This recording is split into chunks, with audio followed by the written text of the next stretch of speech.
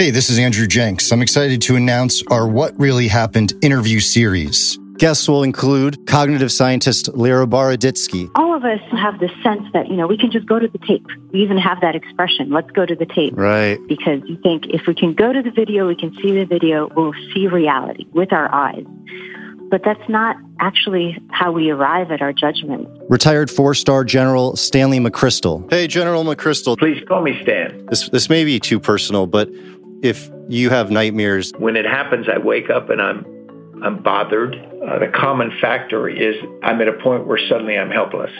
And I try to think if there's something in my life that has triggered it.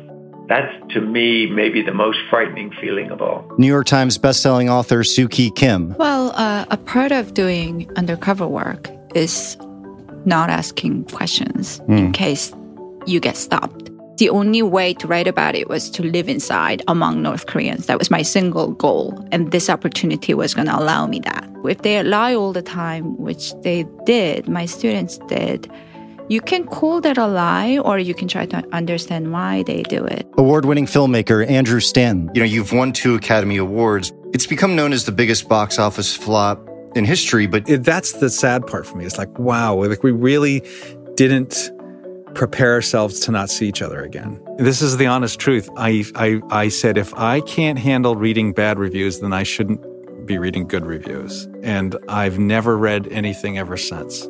Oh, come on. No, I mean it. People say that. No, I mean it. This is the What Really Happened interview series. Available now wherever you get your podcasts.